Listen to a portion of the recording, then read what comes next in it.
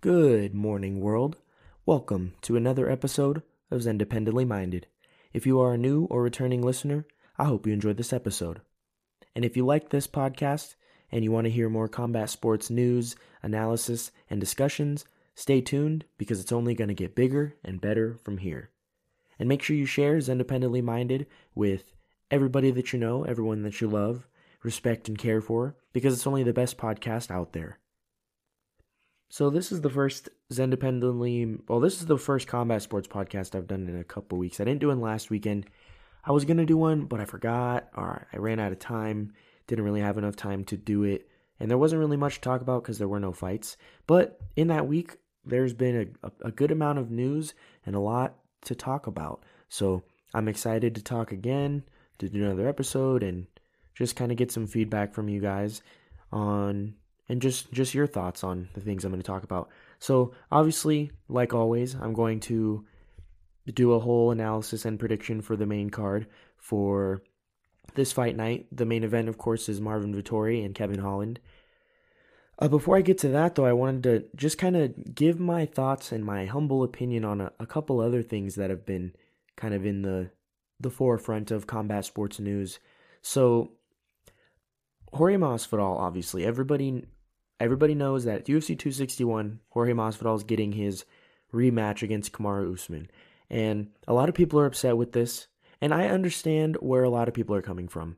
And a lot of people are saying, or they're claiming, I actually do think that you're a liar if you act like you're not excited for this fight. Because just what I've noticed is Jorge Masvidal in 2019, he exploded. His star shone so bright in 2019 because he had, he's 3-0 that year. He had 3 knockouts, and, he had the fastest knockout in UFC history against Ben Askren. He knocked out Darren Till in Darren Till's home country. And then he beat the crap out of Nate Diaz, who was a fan favorite and a really tough, durable guy. So he exploded onto the scene, became really popular. There were talks about him fighting for the title, defending the BMF belt, fighting Conor McGregor even, I saw. He just, he really blew up and he really exploded in popularity. And then the election came around and he was a lot more vocal on politics than he usually was. And a lot of people began to underrate him from then on. And it's super disrespectful in my opinion. And I'm not trying to be a hypocrite here because when I first started this podcast, I'm not going to, I've really grown as an MMA fan and a combat sports fan since I first started because I've always respected everybody who was in combat sports, but I've learned to have a concrete bit of respect for people who step into a cage or a ring and fight because it's a tough sport and it's not for everybody and it's for a special breed of human. But, early on, you can go back to my old podcasts. I haven't deleted them or anything. I wasn't the biggest Jorge Masvidal fan. He flew under the radar for most people. And I know so many people out there are like, oh, I've liked him since the beginning. I highly doubt it. Unless you've been watching the UFC since UFC 1, which not a lot of people have. He flew under a lot of people's radar, including mine. I never disrespected him. I did always consider him a gatekeeper when I first started doing this podcast. But like I said, my respect for all fighters has grown. And I've learned to be a fan of everybody in the sport of boxing and MMA. And then, of course, there are the guys that I am bigger fans of. But just the amount of disrespect and the amount, of underratedness, if that's a word, that Jorge Masvidal has received recently, just because people need to grow up. That's all I'm going to say. Straight up, people need to grow up and stop acting like Jorge Masvidal is just some pushover, because he's not. The dude's a veteran. He's got underrated boxing. He's really violent coming out of the clinch. I'm going to talk a lot more about his skill set the Friday before UFC 261, of course, when I break down that entire card. But Jorge Masvidal is not a pushover, and this is not going to be an easy fight. Anybody who claims it's going to be an easy fight for either guy is lying, or they're a casual. They don't know what they're talking about. People need to grow up and appreciate athletes for what they are, which is an athlete.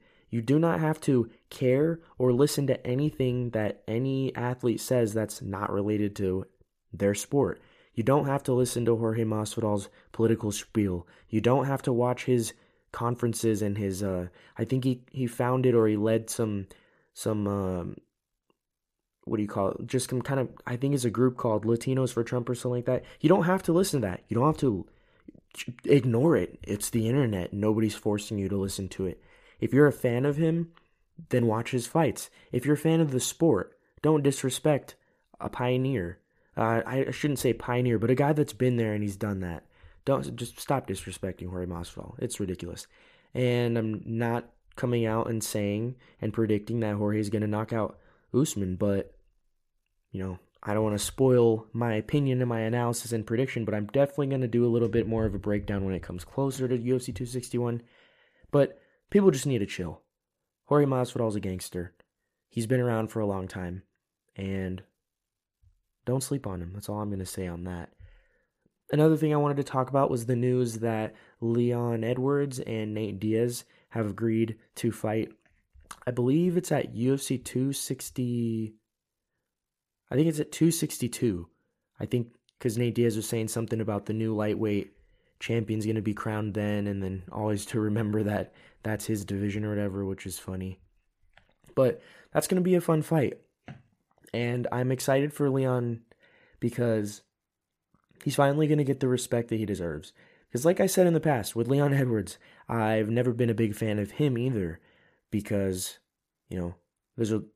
his personality's a little bland. And also, I was just really frustrated with the welterweight division because every single guy in like the top 7 was tweeting. Every day they would tweet. One or the other would tweet, "Oh, sign the dotted line." And then when the reports came out, neither guy had signed the dotted line. Or the person talking the most trash wasn't signing the dotted line. And it was really annoying. But I'm really happy that Leon Edwards was able to recover from the coronavirus because he got a bad case of it. I think I read a report that said he lost like 20 pounds overnight, either from sweating or puking or whatever. And it's scary. It's a scary thing. And to see someone that's so athletic and just a freak of nature like him, getting beat down by this disease, it's pretty crazy. And I'm happy that he was able to come back and get a fight. He did fight Bilal Muhammad. He was piecing him up, and I do think he was going to eventually finish him. But, we all know how that fight ended. But I'm glad that he's getting a quick turnaround fight against a big name that will get him big respect if he does beat him.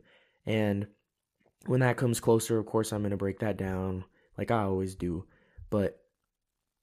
And also, it's fun to see Nate Diaz fight. The Diaz brothers carry a big fan base, and that being said, this is a lot of exposure. It'll be a really exciting and, big opportunity for either guy to win. I'm not saying Nate Diaz will get a title shot after one win, but definitely he'll be closer to being a contender for sure. And yeah, I'm excited about that one. I'm really excited for the next 3 or 4 months of UFC specifically. Boxing again is falling back into obscurity. I got excited a little too ahead of myself because boxing media tricked me into thinking that the Tyson Fury and Anthony Joshua fight was, I don't know what's going on here. I want to know whether the fight has been agreed on or not. I'm like with the UFC. I could care less if so-and-so DM'd Sean Shelby or Dana White about this fight because that doesn't mean anything unless the actual fight is agreed on by both parties and there's an official date and venue. And with Tyson Fury and Anthony Joshua, they need to fight each other. These are the 2 best heavyweights in the world. And now we got Andy Ruiz possibly fighting Deontay Wilder, and then we saw Dillian White make some great adjustments and knock out Alexander Povetkin. So we need this fight to happen. Tyson Fury is the best heavyweight in the world. In my opinion, he's one of the best pound-for-pound boxers in the world. And, he's been out for 14 months because they haven't gotten a fight for him. And it's ridiculous because him and Anthony Joshua need to fight. That'll be an all-time great. And I'm sure, I think I read that I don't know if it was signed pen to paper, but they did agree to fight. And now there's a deadline coming up on where the venue is. I'm like, who cares where the venue is? Why should it matter? Unless it goes overseas and it's like a big time difference, like, and that affects the fighters. But come on, we need to see these guys fight. The fight's going to sell. It'll be a really big fight because it's heavyweights and it's two really big names in boxing. Besides that, I mean, there are a lot. I've been watching a lot of boxing, but there are, the people, the best fighters in the world are not fighting each other. Errol Spence and Terence Crawford they should have fought last year, the year before. They should be fighting tomorrow, but they're not. And it's one of the reasons why boxing is falling out of, like, their popularity is plummeting down the toilet. One thing I always look back to it was such a exciting and revolutionary moment when Canelo was supposed to be fighting, who was he fighting? He was fighting Kovalev. He was fighting Kovalev. He was moving up to light heavyweight, which was a big deal. When he fought Sergey Kovalev, they had to delay that fight because they didn't want to lose viewers because the BMF fight was on. And the idea that this crazy sport that is not even that, it's a young sport. It only started a little over 20 years ago.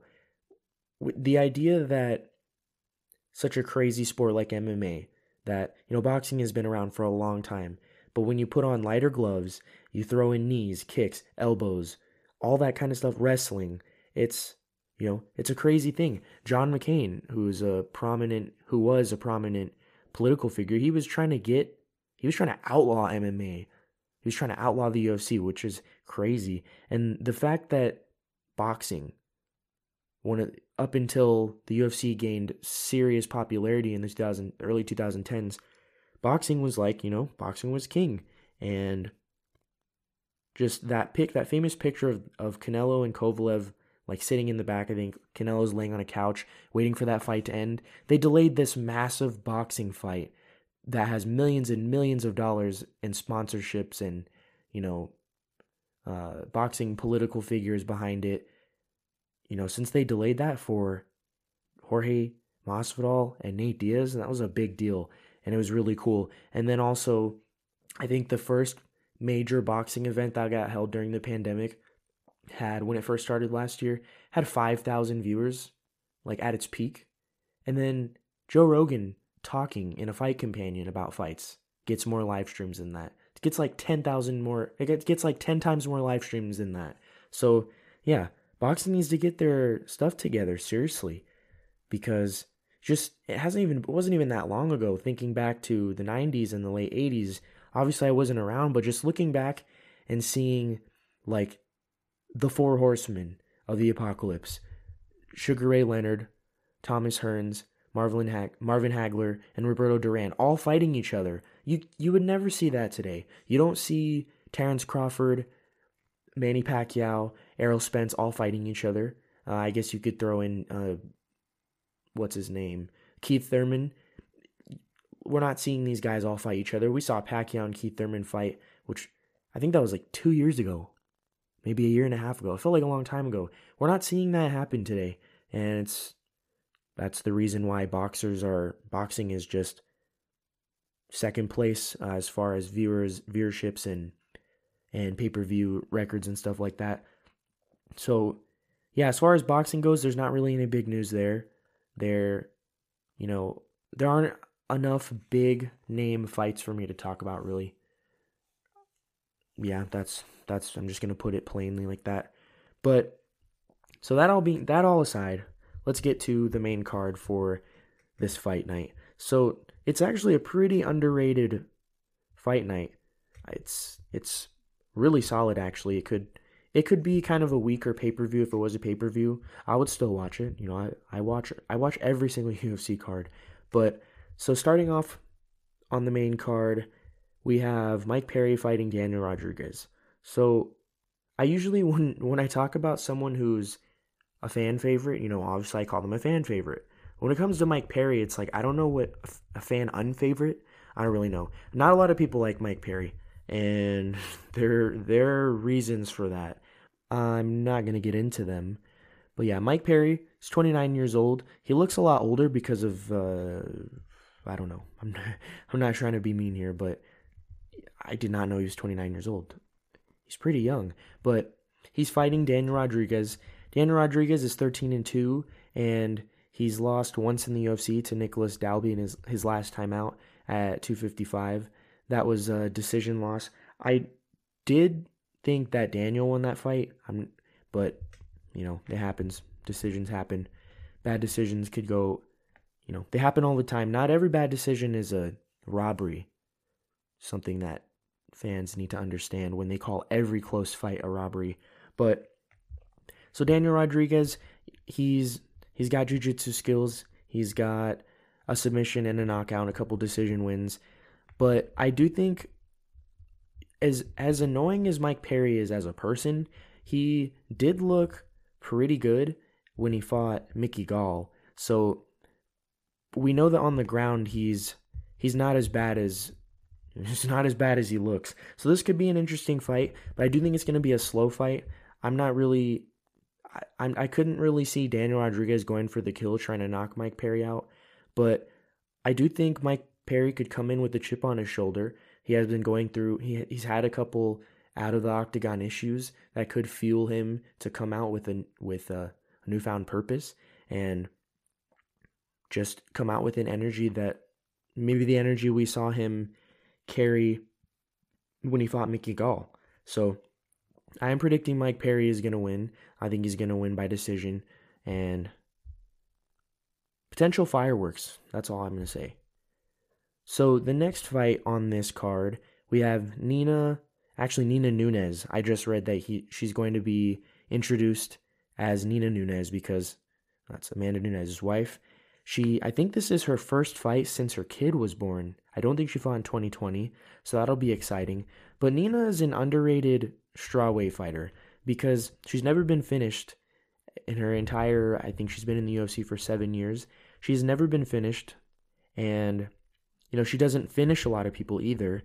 She has, I think, one finish in her entire career, but it was a submission. So she's pretty good. She's a pretty good fighter on the ground.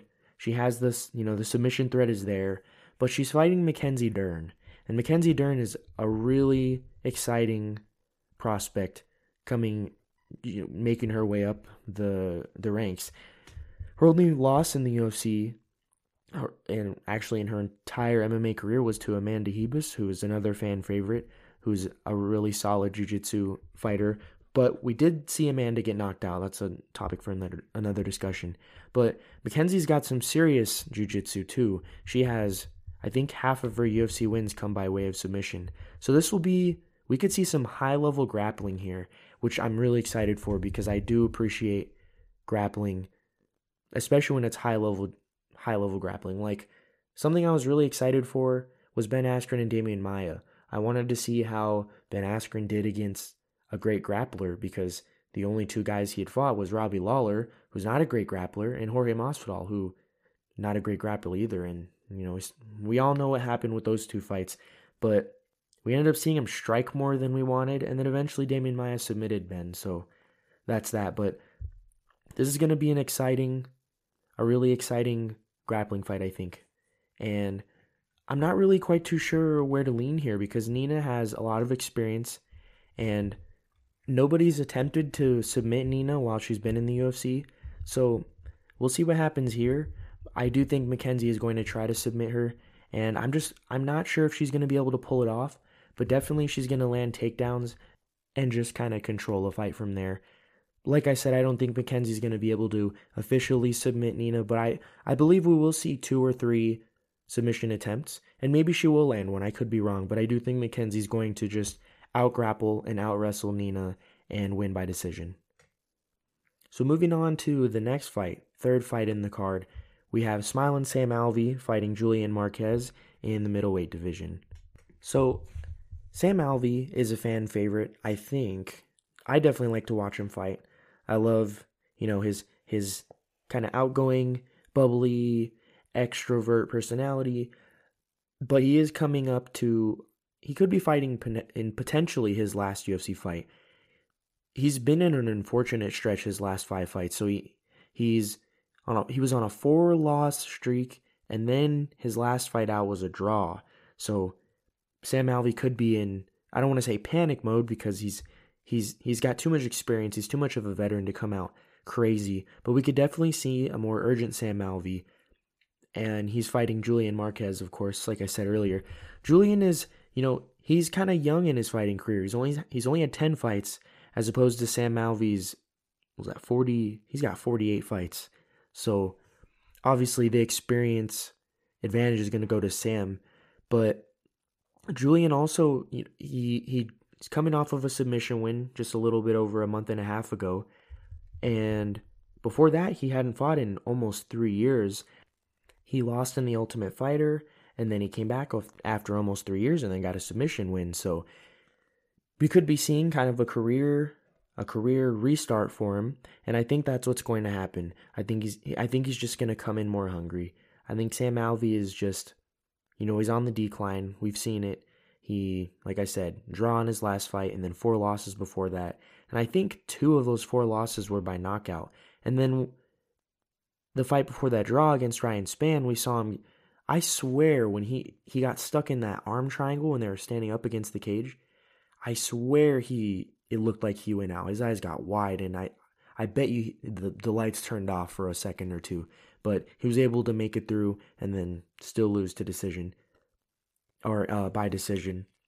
So I do think Julian is going to come in. He's going to be he's just a lot more hungry, and he's ready to try to make a name for himself in this kind of weak and bleak middleweight division. So I think Julian's going to come in. I think he's going to knock out Sam in the second round. So coming up to the co-main event is a really exciting fight between 2 featherweights. Two featherweights that are really on the rise. We have Sodiq Yusuff versus Arnold Allen. So this is a pivotal fight for the featherweight division, definitely. I think these 2 guys could break out into the top 5 with 1 or 2, possibly, I guess if it's like really crowded, 3 wins up into the top 5 of the featherweight division, because Arnold Allen is number 10, I think, in the featherweight rankings, and Sodiq is 11. So these are kind of almost cream of the crop for the featherweight division, which really stacked featherweight division, I have to add here. And both guys are undefeated in the UFC. Both guys only have 1 loss in their entire professional mixed martial arts career. So here's what's going to happen. In my opinion, I think we're going to see really high IQ and really high class, high level striking, because Arnold Allen has a purple belt in jiu-jitsu, but that purple belt, a lot of people might sleep on his submission skills, but they shouldn't, because he's got a few submission wins and he's actively looking for submissions when the fight does go to the ground. But he also has loads of knockouts, and he's also undefeated in his kickboxing and boxing career. I think he did both of those amateur, and he has like 3 wins in each sport.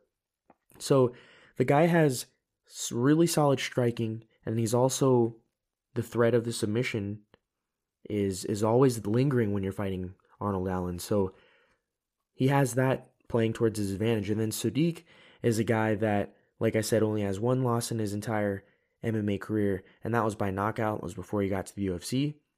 And then since then, he's just basically been outstriking every single opponent he has. So, like I said, we're going to see some fireworks in this one for sure. But I do think Arnold Allen's kind of small. I don't want to say small as in a bad way, but the threat of Arnold Allen shooting for a takedown and throwing Sodiq off of his striking rhythm is there. And I think that's ultimately what Arnold is probably going to do, is toss in a takedown attempt every once in a while. And if he does get Sodiq to the ground, he has the grappling advantage, and we could see him submit Sodiq, or at least attempt. But I think he's going to use the threat of the takedown to get Sodiq to open up and then eventually land something over top, or an uppercut maybe while Sodiq tries to stuff the takedown. But I think Arnold is going to throw in a couple takedowns, get Sodiq second guessing, and I think he's going to knock him out in the second round. So moving on to the main event. This is a fight that we didn't really know we were going to get until just recently, because it was originally Marvin Vettori and Darren Till, which was a really exciting and pivotal fight. because either one of those guys between Darren Till and Marvin Vettori could be getting a title shot. It's Israel Adesanya's choice, of course, because he's middleweight champion, but I don't think if Kevin Holland wins, he's going to get a title shot. But Marvin Vettori, we very well could see him get a rematch against Israel Adesanya and fight for the title soon. But obviously, Kevin Holland is a G. He just lost about a month ago to Derek Brunson. Yeah, actually, less than a month ago, he lost to Derek Brunson. But, Derek didn't do too much damage to him, so he didn't get a medical suspension, I don't think at all. Or if he did, it was very little. So he was able to step up and fight against a dangerous guy in Marvin Vettori. So, obviously, Kevin Holland has some jiu-jitsu skills, but his striking, I think, is his real strength. I think Travis Lutter would allude to the fact that his submission skills are probably more dangerous, but I think his striking is really underrated. And especially his from a pure boxing standpoint, he's got some really solid, his range and his range management and his ability to land precise and powerful and quick shots with that reach advantage that he has over almost everybody it's really underrated. I'm not saying that he threw the fight against Derek Brunson. Derek Brunson beat him. He was able to hold him down and just basically control the fight for 5 rounds. But when they were on the feet, Kevin Holland was able to land some damaging shots and some shots that stunned Derek Brunson. So on the feet, Kevin Holland is really solid. We saw him do a Philly shell roll like Floyd Mayweather, which is crazy because, Philly shell is already an advanced technique when it comes to boxing. And to do it in the UFC is so dangerous because, with boxing, if a shot is landed and you don't roll it off the shoulder, if you know what I'm talking about, the Philly shell technique, it's holding the lead arm down, tucking your chin, and holding your shoulder up, so you can roll shots off of your shoulders, and then roll to your rear arm, your rear hand, and then block hooks and stuff like that.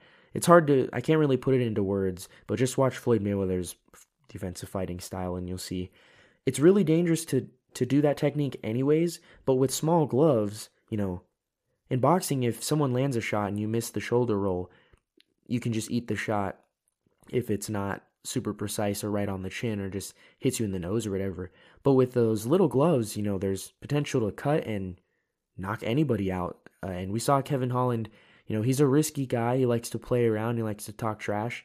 And it's just a fun fighting style. And definitely Marvin Vettori, he's like the most aggressive non-steroid user I've ever seen in the UFC. The dude is always mad. And we've seen him in the past, he's like the Juggernaut in X-Men. He's just banging his head against the cage wall. And he's just an aggressive, just manly man. And he's a really good wrestler. And his last time out, we saw him dominate Jack Hermanson, who's another really dangerous middleweight. Before that, we saw him submit Carl Roberson. He's on a tear. He hasn't lost since he fought Israel Adesanya, and he's improved a lot since then. And that being said, Marvin Vettori, dangerous wrestler. Kevin Holland, saw what happened when he fought Derek Brunson, who's another strong wrestler recently.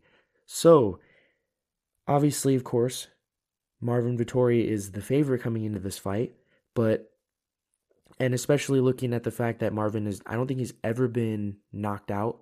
I think he has 4 losses and a draw on his record, and all of them are by decision. So he's got a tough chin, and he's just really hard to finish. We've never seen him get finished in his 21 fight professional career. So, but if there's anybody who's able to do it by strikes or even by submission, it's Kevin Holland. Kevin Holland has really good jiu-jitsu skills. Obviously, he's a black belt. He got his black belt from Travis Lutter, who's a really, really good coach, and he was a good, solid former fighter too. So I can see Kevin Holland playing it. He's got a really big reach advantage over Marvin, of course.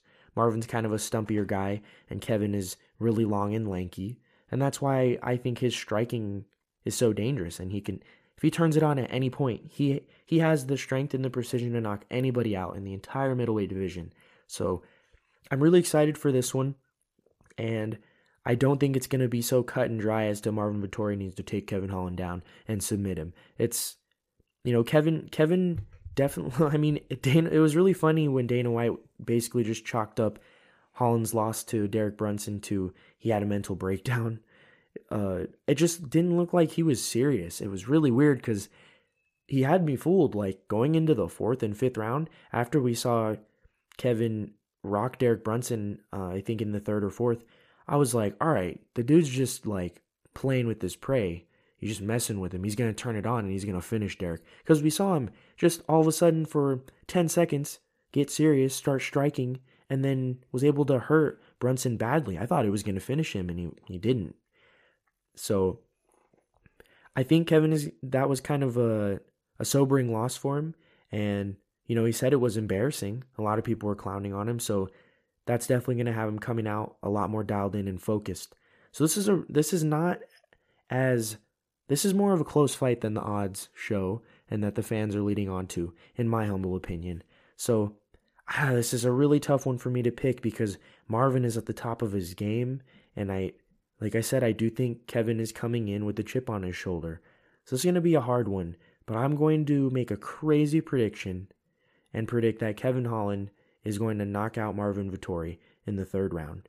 I think Marvin is going to try and even successfully wrestle Kevin Holland a bunch, but he's not going to be able to finish him with ground and pound, and he's going to wear himself out. And I think Kevin, if he hasn't already, he will get into Marvin's head and kind of mentally mess with him and then get him to, not abandon the game plan, but do a little too much and kind of blow his load a little early and get tired. So, yeah, that's my crazy prediction. I think Kevin is going to start picking him apart in the 3rd round and then knock Marvin out. Thank you for tuning in to this episode of Zendependently Minded. Don't forget to check out my Zendependent news segments, which are usually posted every Monday or Tuesday.